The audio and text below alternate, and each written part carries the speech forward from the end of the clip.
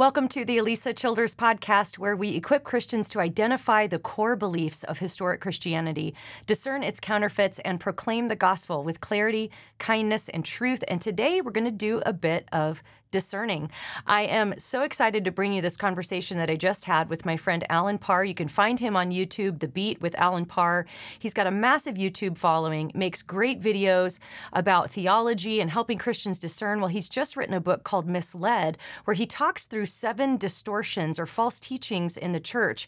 And we're going to talk through some of those today. And they might even be some theological ideas that you grew up with. In fact, I shared on the interview with Alan that there were a couple of these false ideas that I actually believed for my whole life until I really learned how to properly interpret the Bible and had to let go of some of these really deep-seated beliefs that I had held that were really not biblical. And so that's something that we hope to bring to you today.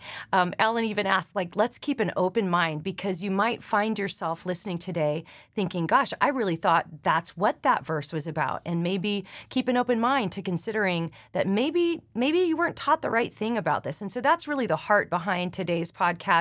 There's some great highlights. Alan gave us 3 C words on how to interpret the Bible properly. That's context, cross-reference, and what was the other one? I wrote it down. Consultation. So take a look for those. We talked about that verse, by his stripes we are healed, and how that is so often applied to physical healing. We talk about, is that even biblical? We talk about positive confession that's taught in so many churches, that somehow our words have creative power to manifest things in reality. Is that biblical? We talk about the health and wealth gospel, the word of faith movement.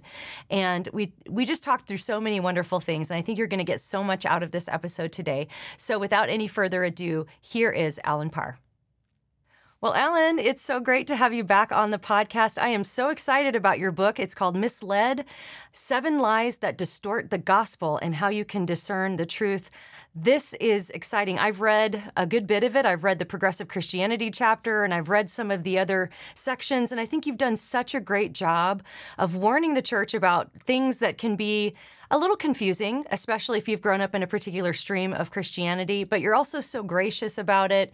And you have this massive YouTube presence, and now you're delving into the world of books. So what led you to write the book Misled? I mean, you could have gone in so many different directions. And for anybody who's unfamiliar with your YouTube, I mean, you go into so many different areas of theology and Christian living, ethics, what Christians should do in certain situations. What led you to write this book, and what gave you the idea? Well, first off, Lisa, thank you so much for having me on. It's always a pleasure to collaborate with you and to share a platform with you. Just love what you're doing and always recommend people to your content. So keep up the great work. As far as this book specifically, really 3 things that kind of led me to write this book. As people will read in the introduction, a little bit about my personal experience. I was in a church, actually kind of similar to your testimony, to be honest with you, that I was brought up in a church in college that I thought at the time was a healthy church because I was a younger Christian. I didn't know any better, didn't know how to discern truth from error, had no context for being able to distinguish whether things that were going on in the church and things that were being taught from the pulpit were accurate or not, until a couple things happened, which I talk about in the book, happened to me. And it was kind of a bright light in my head that went off and said, something is off with this church. I started studying the word, and I realized that many of the things that were being taught in the church were inconsistent with what I was reading in my Bible in my own private time. And that started kind of triggering these thoughts like, okay, something's going on. And it just got worse and worse. And thankfully, I was able to get out of that situation after about 3 or 4 years, but many people are not. And that really leads me to the second reason, which is, being on YouTube, as you know, we see emails that come to us. We see people who send us private messages on Instagram, Facebook. They comment on our videos. And there are so many people that will tell me that they are in certain church situations, or based on their comments, I can tell that they are misled. They are deceived. Their theology is completely off base based on how they respond in the comment section of my videos. And then finally, I've had some close friends and even family members whom I've seen that they've really derailed their lives as a result of getting caught up in a false teaching, unhealthy church environment.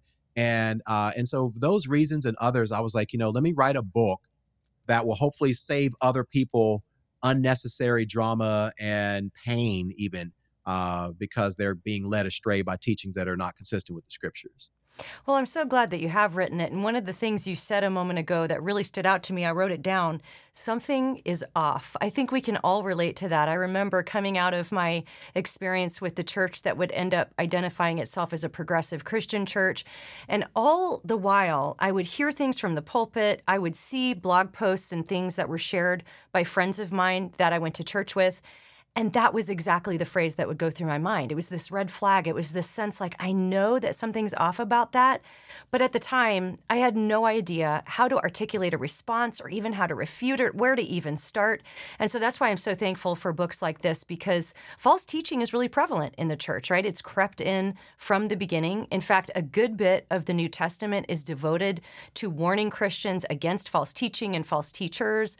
And some of these false teachings contain a lot of truth, which is what can make them more deceptive. So just give us some general ideas about how to approach false teaching as Christians, because especially in the culture we live in right now, you're just supposed to be nice. You're not supposed to really tell anybody that they're off on this or that, and we're just supposed to kind of live and let live.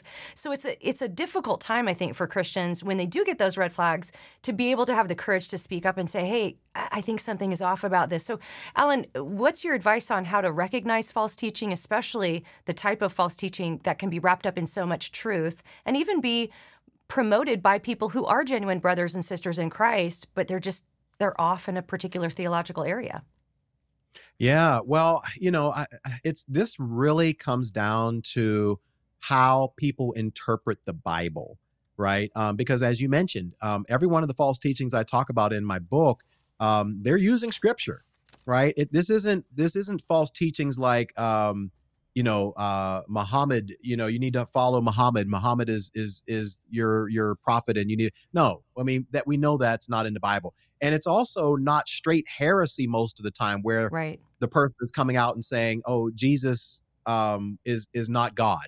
I mean, we know if we went to a church like that, the pews would be empty the next day, hopefully, Hmm. because people would be like, "Whoa, okay, I liked you, but like at least even I know like Jesus is God." The Bible says that. So this is very subtle how it's being kind of introduced into the church and ultimately into the lives of believers. And so I would encourage people to really pay attention to whether the scriptures that people are using to back or to validate their beliefs, are those scriptures being taken out of context, or are they used in context? There's a couple of them. I'll give you one example.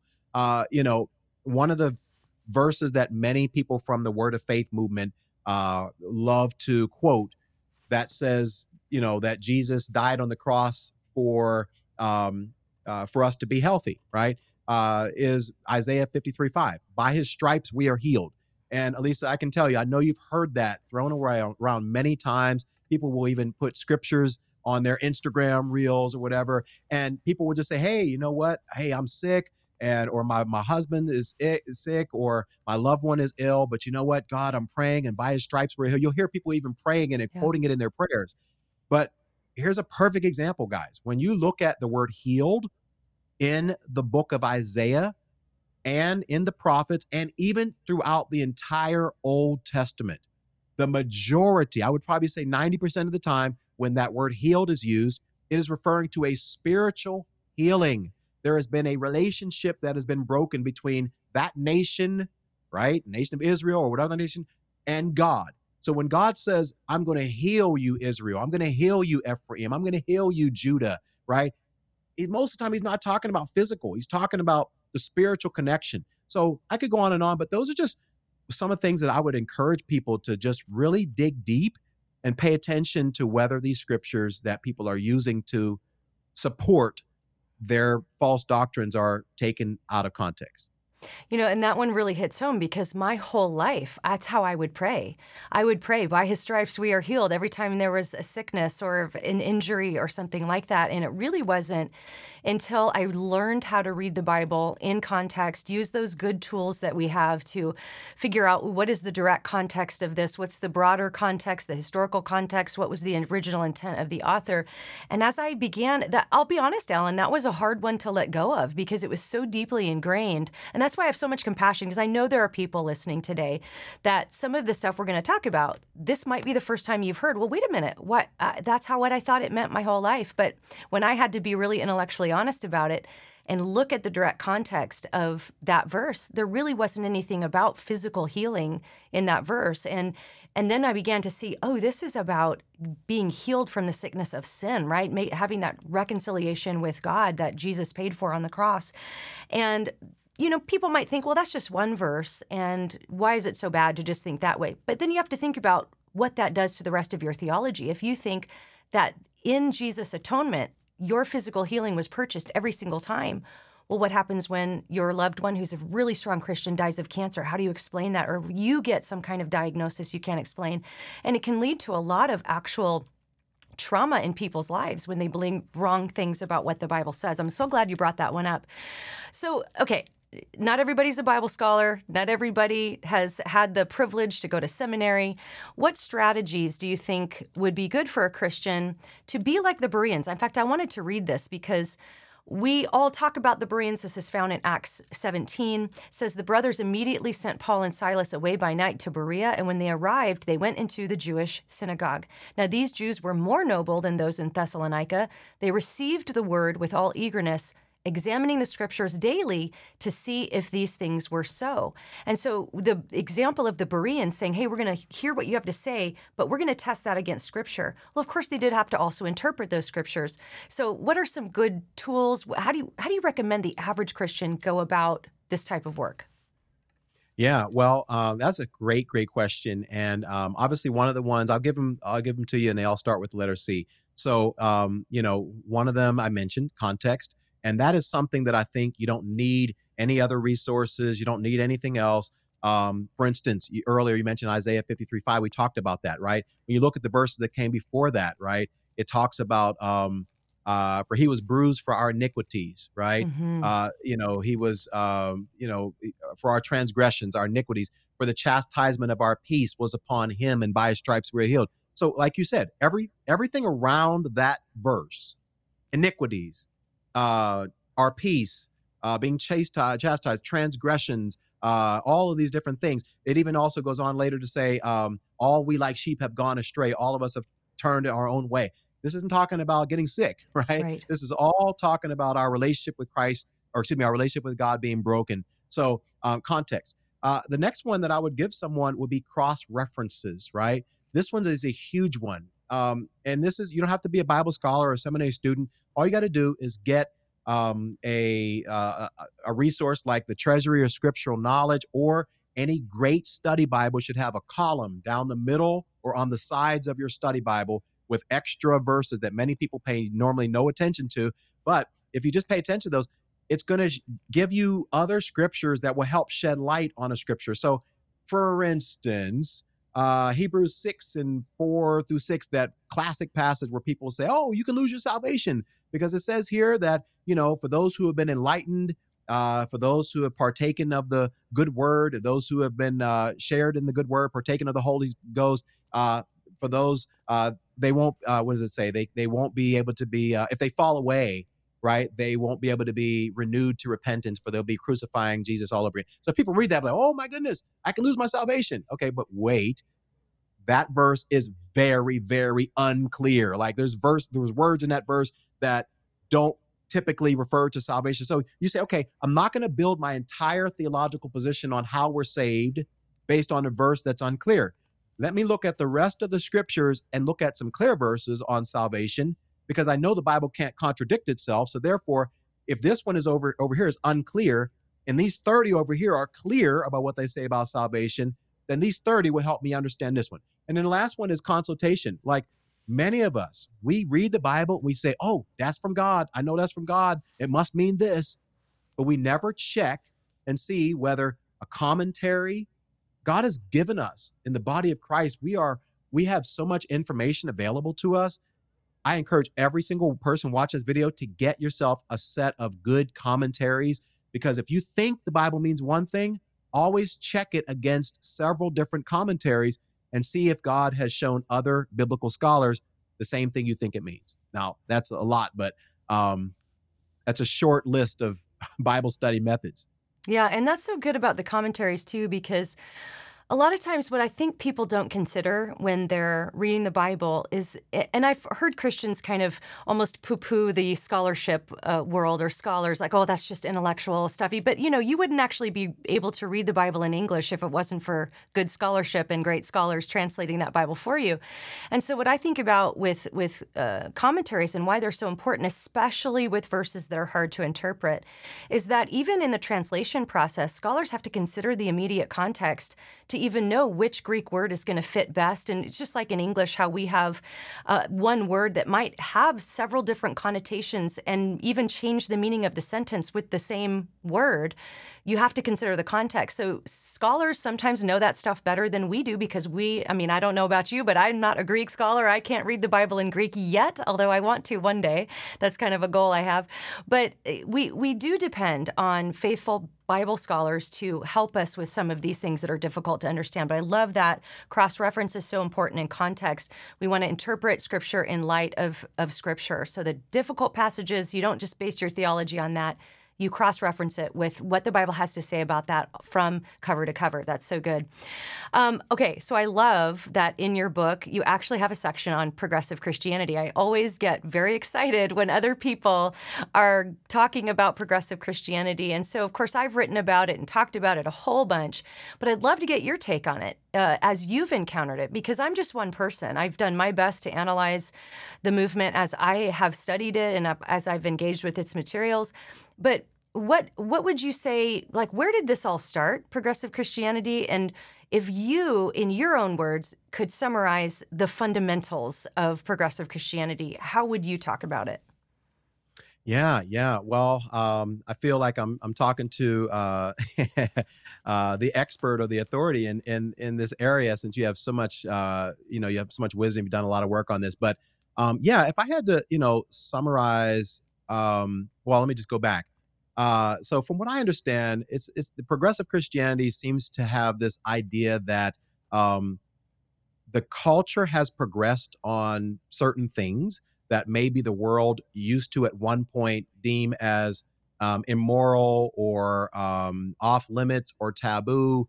200 years ago, if a woman wanted to get abortion, I'm sure 99% of the world would be like, oh no, that's pretty gruesome. Like, you're going to have somebody cut something out of your body. Like, no.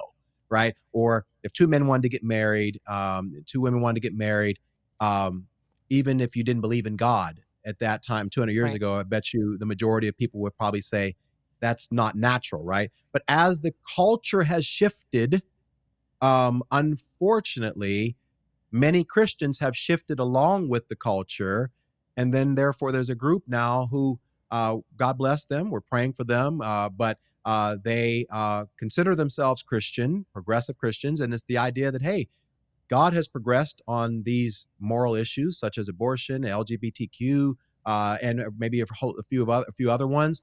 And so, therefore, if God has doesn't really feel the same way about these things, or the Bible should be interpreted differently on some of these things, uh, compared to the way we've always interpreted the Bible. We need to see things a little differently through a different lens.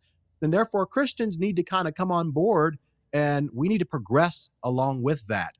And so that can be very, very dangerous, because God has not changed his perspective on these particular issues. So what are some of the things that you might see that might give you, red flags or pauses?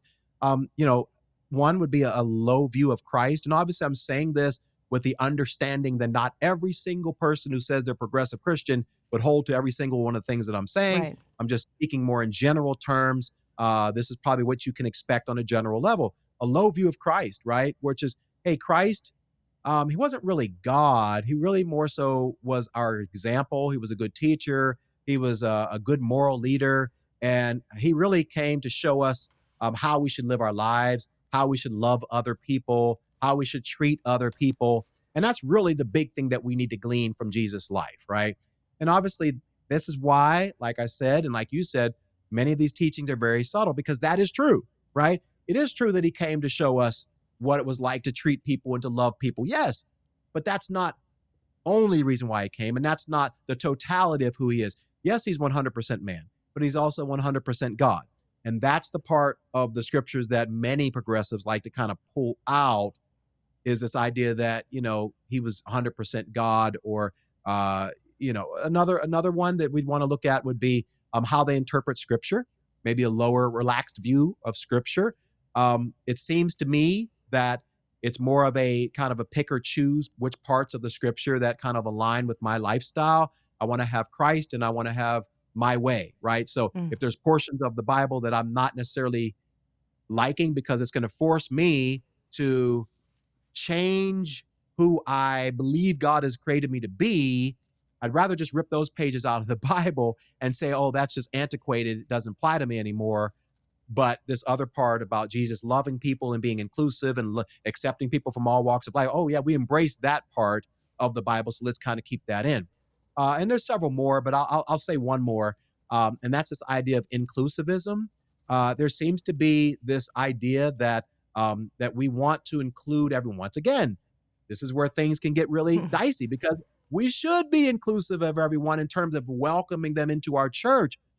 That's not necessarily what they're doing. They're being inclusive in terms of their beliefs, their behaviors, even other belief systems like, hey, Christ is for us, but, if you believe that, Islam is the way to get to God, then, hey, you can worship with us and your way works for you. Our way works for us. Kind of like your book talks about, you live your truth, I'll live my truth. Mm-hmm. And so there seems to be a lot of that going on. The last thing I'll mention, guys, is just, look out if you're on a church website and you see the letters ONA.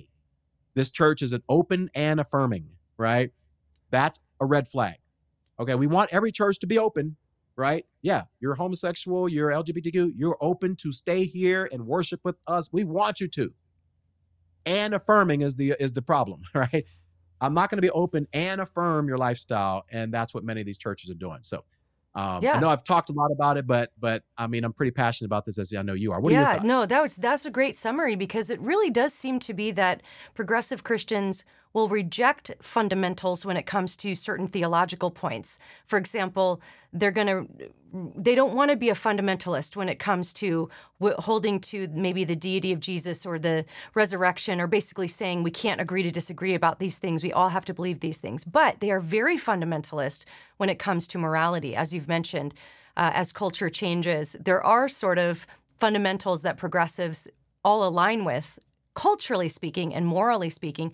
And I wrote this down when you said this because you said they want to rip out parts of the Bible. And lest anybody think you're exaggerating or being rhetorical, this is really quite literally what Nadia Bolz-Weber wrote about in her book Shameless, where she talks about one of her parishioners who was struggling with homosexuality, and basically in this cathartic act, she ripped out all of the pages of the Bible that spoke about homosexuality and threw them into the fire, and then ripped out the Gospels and then threw the rest of the Bible into the fire and clutched the Gospels to her heart.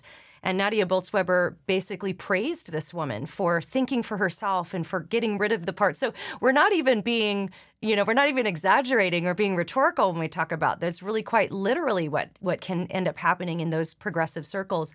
And speaking of even churches getting rid of parts of the Bible that doesn't really line up with their quote-unquote truth, this is a tough point of conversation to have, isn't it? Because really what Christians are claiming, all of the claims that you're making today, all of the claims that I make on this podcast are worthless if objective truth doesn't exist. And that's really where a lot of this battle is today. So how can we answer other people who might call themselves Christians, but they reject the idea of objective truth? They might say, well, I believe in Jesus, but you can live your truth, and I'm not going to tell you you're wrong.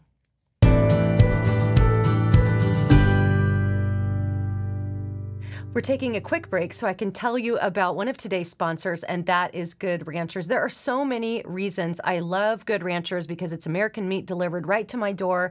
I put it in the freezer and then pull something out when it's time to thaw it out for dinner. Just this week, we've made chicken marsala with those better than organic triple trimmed chicken breasts from Good Ranchers. We also love to make things like burgers and tacos in our house, and that's where the ground beef is great, but also even just taking the flank steak and cooking that up and shredding it out for tacos is so good. We've done that too.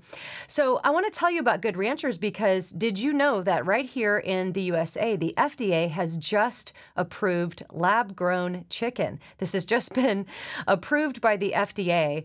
But if you're anything like me, I really am not interested in lab-grown chicken. I want high-quality real meat that I can trust, and that's where Good Ranchers comes in. This is high-quality, no antibiotics, no hormones, all grass-fed beef, better than organic chicken, all raised and harvested right here in the United States. You can use my code ALISA to get $30 off your box of pasture-raised protein instead of paying more for Petri dish protein that you're going to find in the store here real soon. So again, go to goodranchers.com. Use my code ALISA for $30 off your first box. That's goodranchers.com. Use my code ALISA.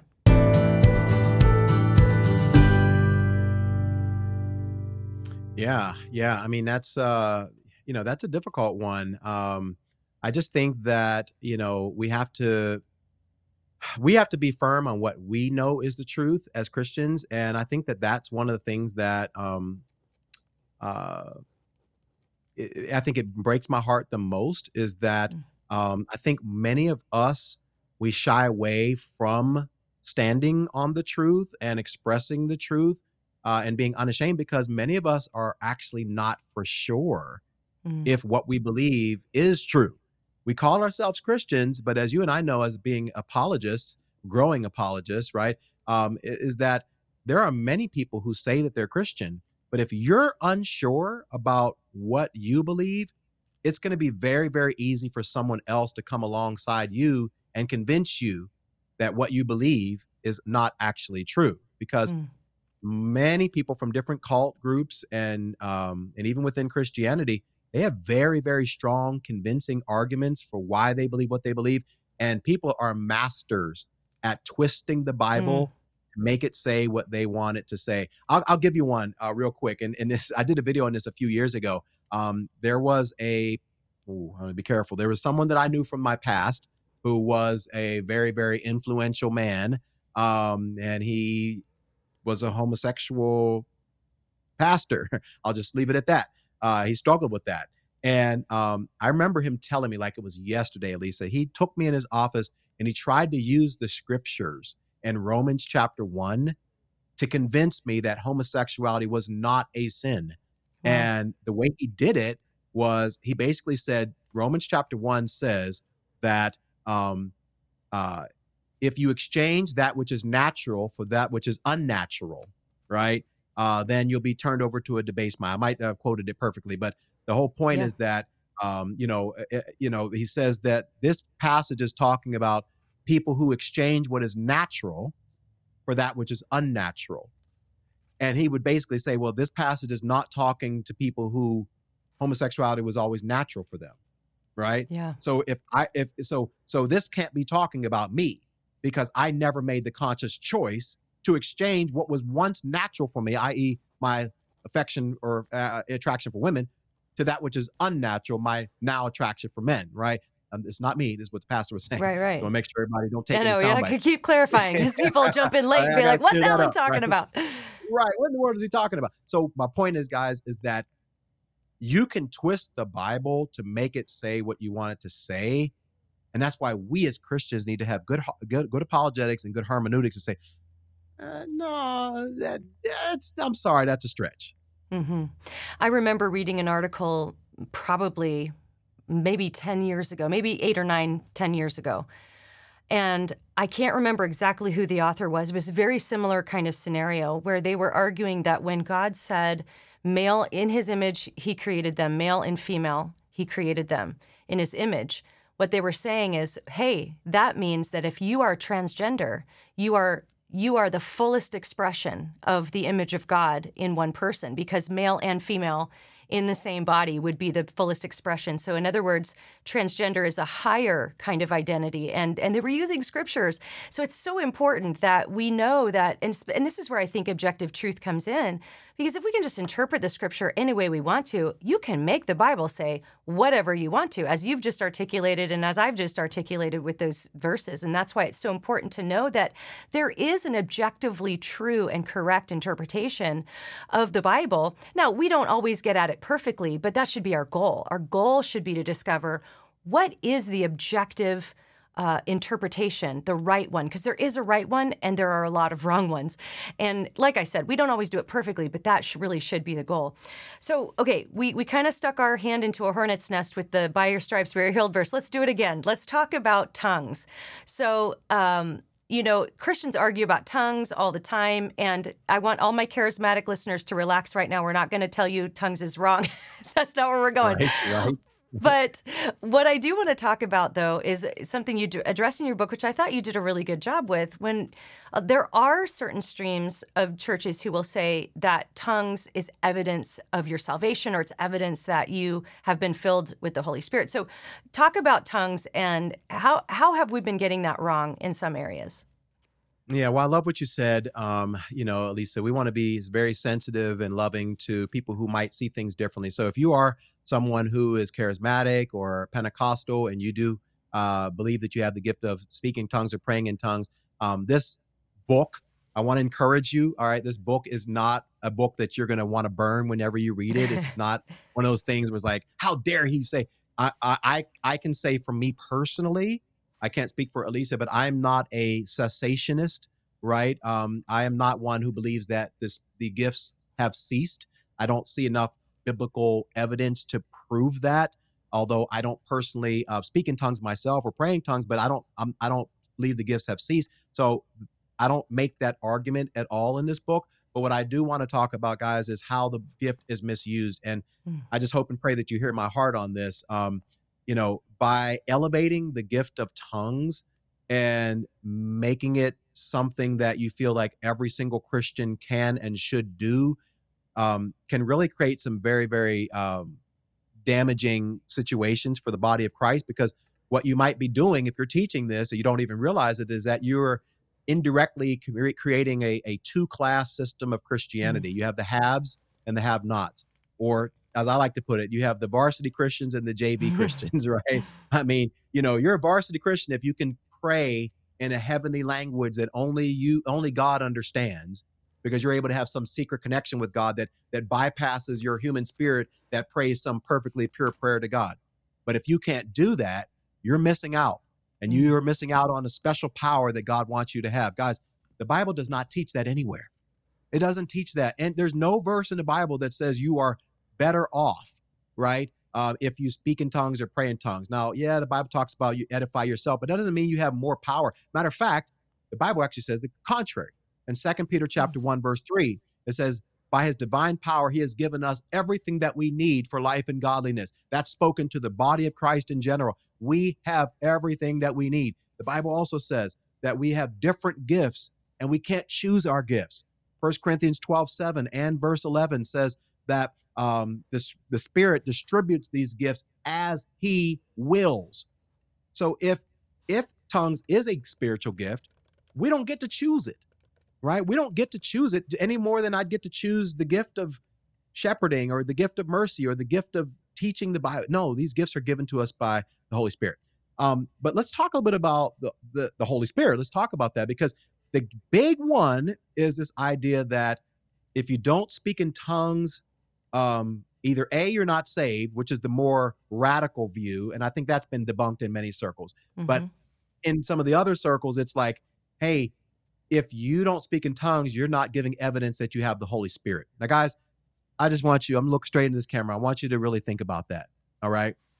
I want you to think about the fact that, do you believe that speaking in tongues is the only evidence of the Holy Spirit?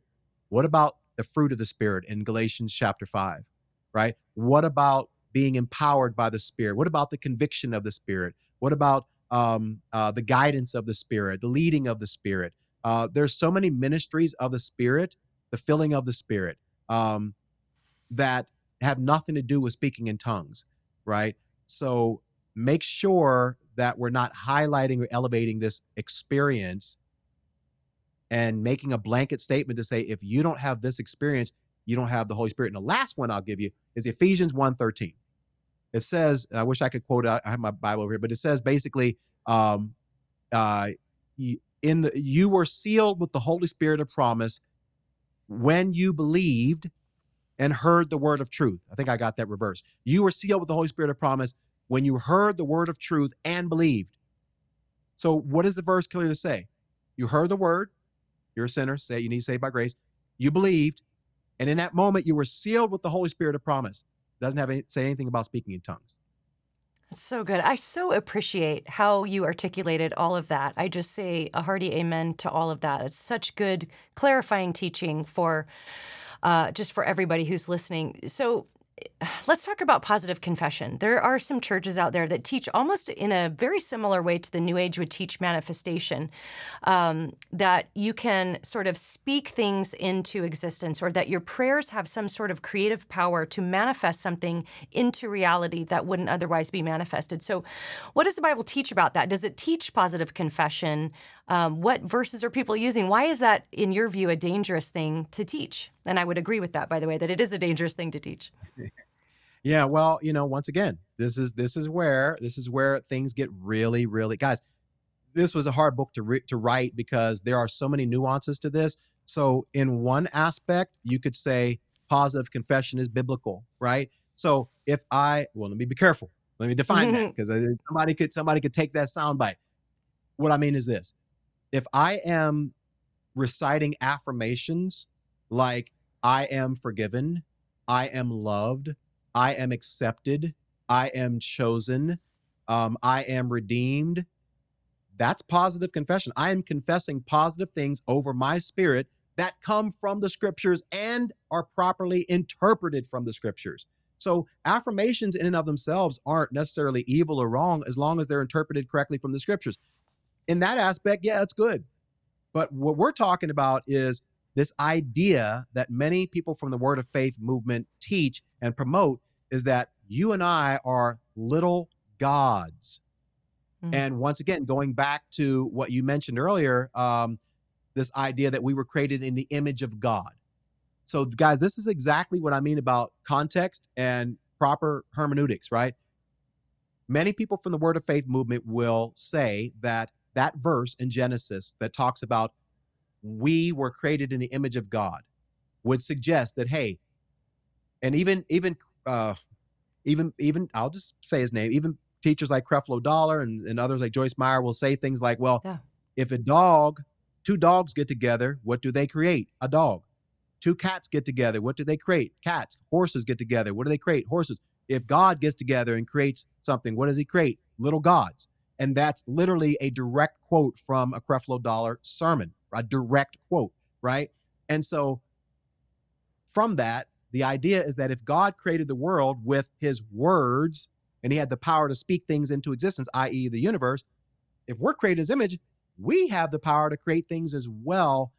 Guys, think about that. That's just not biblically accurate, nor is it even consistent with our own personal experience. Mm. Try telling somebody who has not been able to conceive and they've had miscarriages, try telling that woman, speak a child into existence. And if you speak it, you can have, guys, we got to stop this stuff, right? Like that's just not biblically accurate. Anyway, what are your thoughts? I could go on and on about No, that. that's so good, because I do think there are streams of the church, and I want to just reiterate, someone who might be falling for this, it doesn't mean you're not a Christian. It doesn't mean that there aren't brothers and sisters in Christ that are falling for these things.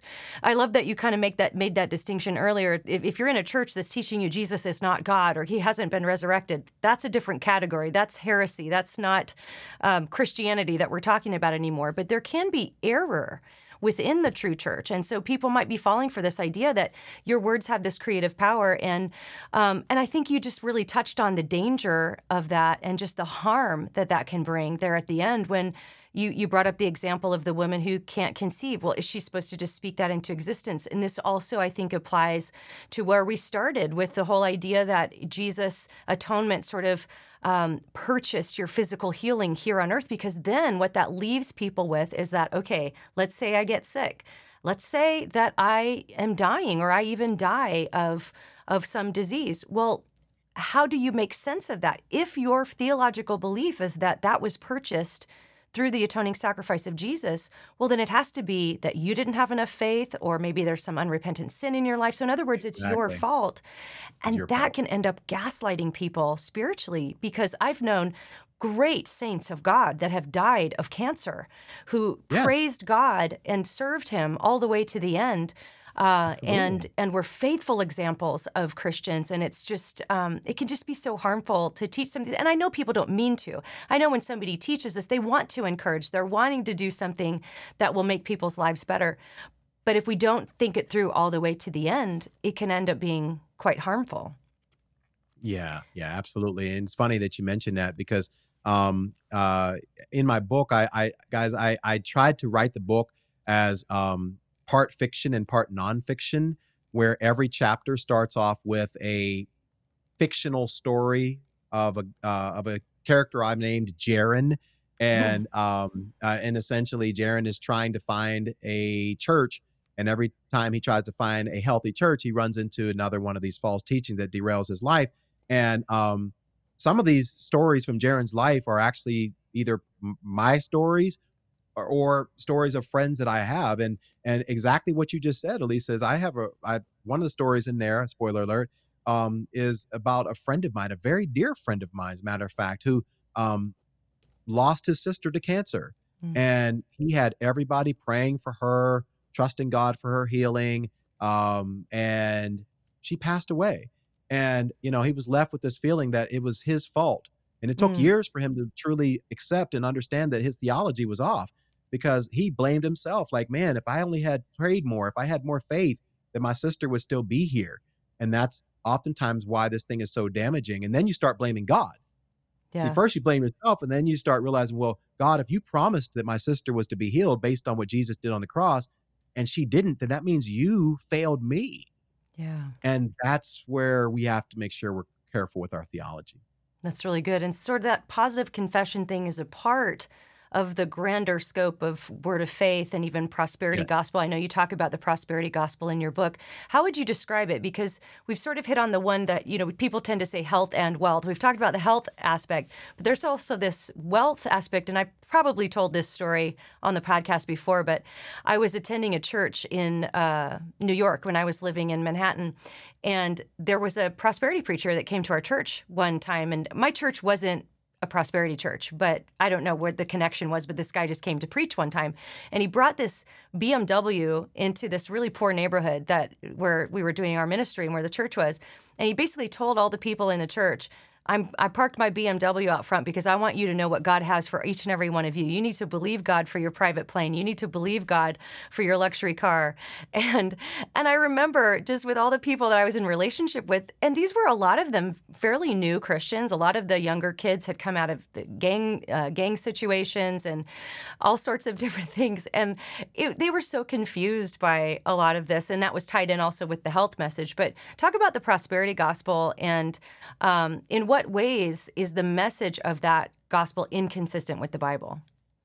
Well, it's a dangerous message because it preys upon, I would say, 99%, if not 100% of humans' most greatest desires. Ooh, We all want to be healthy, and we all want to be wealthy. I mean, I don't know if any of us would meet anyone in the world that would not want those two desires for themselves and their loved ones, right? We all want a healthy, pain-free, suffering-free, sickness-free life, and we would all love to have more money than we could ever imagine that we could spend, like King Solomon, right? We would all love that. And so, in its most basic sense, the prosperity gospel, which is your false gospel, which is another gospel based on your book, is is this idea that, as you mentioned earlier, included in the work of Christ, there are some promises, and these promises include a life of prosperity and a life of health, if you will. And but the key is that these things are available to every single Christian. The key to unlock this secret vault of blessings that God has already given you, it's kind of okay. It's kind of like having a gold mine in your backyard, like 50 feet deep. It's there. It's been there since you've had the house. It's been there since the beginning of time. You may not know that it's there, but it's there, right? And in order for you to get there, you have to dig. And if you don't get that gold, you just haven't dug deep enough to get it because it is there and it's yours. It's on your property. It belongs to you. That's the idea. If you dig, if you have enough faith, you can unlock this secret vault of blessings that are available to you. And this can be very damaging. As you mentioned, it can uh, create false guilt, make people feel guilty when they shouldn't feel guilty. But it can create a transactional relationship with Mm. God, which is this idea that, okay, God, I gave this money to you. So therefore, I sowed a seed. Therefore, I should receive the same financial reward tenfold back, a hundredfold back. You have a lot of prosperity preachers are teaching this. Sow a seed and God's going to get it right back to you. Right. So now this creates, I want to give to God, not primarily because of what he's done for me, but because I'm expecting like a return on my financial investment. I'm expecting a 10% return. So there's that. But the biggest thing, Elisa, is that it reverses the roles, right? We exist to do what God tells us to do. Mm. God doesn't exist to do what we tell him to do. And Hmm. that's probably the biggest problem with the prosperity gospel, is that it reverses the focus. We should be focused Yeah. on getting in the word and saying, God, what is that you have told me to do? Let me focus on that. Let me just do what you've already told me. Not let me try to manipulate you with my faith and my prayers to do what I am telling you to do. And that's Yeah. very dangerous. Man, that's so good. It almost creates a works-based approach to salvation, which so many of these false teachings do. They get the focus off of grace, which is unmerited favor. You don't deserve it, but God offers you this free gift anyway. And it gets it onto what you need to be doing, what you're failing to do. And I love that you put that as like a transactional approach. I gave you this much money. I want this return, as if it's economics or something simple like that. But a lot of times, that whole stream can also be the authority of what they're saying can be compounded by people claiming to be prophets and sort of I guess putting all of those teachings together under the banner of, look, I'm God's spokesperson. So, and you talk about that in the book too. You talk about modern day prophets and what they're claiming. Talk about that a bit and how that connects with some of those greater issues of the positive confession and the health and wealth and word of faith. Yeah, it's all tied together. I mean, all of these things are many times they're all tied together, right? So, perfect example, if someone claims to be a prophet, what they're doing is they're saying, I have heard from God and I have the authority to speak on behalf of God, right? And so, if someone claims to be a prophet and then they say, hey, God has shown me that if you unlock your faith today, that your loved one is going to be healed, or if you unlock your faith today, there's a financial blessing that's coming to you, then what do we assume? If you're a younger Christian and you don't know any better, which that's why we create these resources and books, and that's why we write our books and we have our YouTube videos. But if you don't know any better, you're going to assume that what this prophet has said is true because he just said he heard from God. He said he's a prophet. So that means automatically there's respect that's just there based on the title, right? And so it's all tied together because oftentimes these prophets are communicating these messages. But, I talk about this in the book where I say, um, people who are prophets today, modern day prophets, they are vastly different than the prophets in the Bible times, right? If you just read the Old Testament, you'll notice that the prophets were not liked. They were hated. They were imprisoned. They were beaten. They were persecuted. They were put in stocks. They were put in cisterns. They were not liked. They were Hmm. told to leave because generally they were bringing a message to people that they didn't want to hear. They were telling people, stop bribing people, stop oppressing the poor, stop with your scales that are not weighed properly, stop idolatry, stop child sacrifice, stop these things, and stop worshiping other gods. And people didn't want to hear that. And so these prophets were not popular. It's exact opposite today in most services where there's a prophet that comes. Think Mm-hmm. about it. Like, Yeah. if we know that a prophet is going to come, why would 10,000 people rush to some sort of crusade center to hear a prophet tell them about their sin? They know that's not what Right. they're going to hear. That's They're right. going there to Yeah. hear that there's a blessing that's going to be coming over their family and their house and their life and their finances and their body or whatever. And this is very, very different than what we see in the scriptures as it relates to how prophets operated and how they were treated. That's a great point. Well, with the time we have left here, I'd love for you to encourage our audience. What are you hoping that readers of your book will take away and just glean from what you've put so much work into? Yeah, I hope and pray. You alluded to it a little bit earlier, Elisa. I hope and pray that people would read this book. My deepest prayer is they read it with an open mind. Listen, Mm, guys, I can tell you that there was a time in my life where I was convinced that what I was listening to from the pulpit and what I was experiencing in church, you couldn't tell me that it wasn't real, it wasn't genuine, it wasn't scriptural, it wasn't biblical, because I was convinced of it until I became enlightened and until I understood basic principles about Bible interpretation, things like that. So I want to encourage you to get this book and read it with an open mind. Maybe you've been taught certain things from your church or your pastor that you've held near and dear. These are your sacred things. Oh, trust me, I know this. It works. I've applied. Okay, I pray that you, as I do in my videos, I included a lot of scripture, all right, in this book, Misled. I've created a lot of scripture, put a lot of scriptures in here for you to cross reference. I pray that you would study them with an open mind. And I hope that questions start to go off in your mind like, here's a point. I never really thought about it that way. Wow, he makes a good argument. I'm going to have to really think this through. And the second thing I hope and pray that it does is I hope that it instills conversations. I hope that there's something in here that maybe it's a page, maybe it's a chapter, and it's so thought provoking that you have to take a screenshot with your phone and you text it to your friend and say, "Hey, I know we go to the same church, and I know Pastor said this, but what are your thoughts on this? Because this guy Alan Parr, he's saying something here that's a little different than what we're." And I hope and pray that it creates conversation, and ultimately, I pray that you're led to the truth. that's great. Alan, let our audience know where they can connect with you. Talk about, you've got this Let's Equip Academy going on. Talk about all the things you want to connect people with your ministry. Yeah, yeah. So we have a wonderful biblical literacy course. It's called the Bible Accelerator. You can find that on our website, specifically let'sequip.com/Bible Accelerator. Yeah, that's just a course that's going to teach you a little bit more about those C's, that context, culture, cross references, consultation, as well as a host of other things that you'll learn there. But if people just want to learn a little bit more about me and what's going on in my life, they want to book me to speak or whatever it is, they can go to my website, alanparr.com. Of course, my YouTube channel is probably the easiest way for them to consume my content, which is just The Beat by Alan Parr. And if they want to pick up a copy of the book, I know there's a lot of calls to action here, but I'm sure Lisa will put the link below. But it's just misledbook.com. Super simple. We made it very easy for you.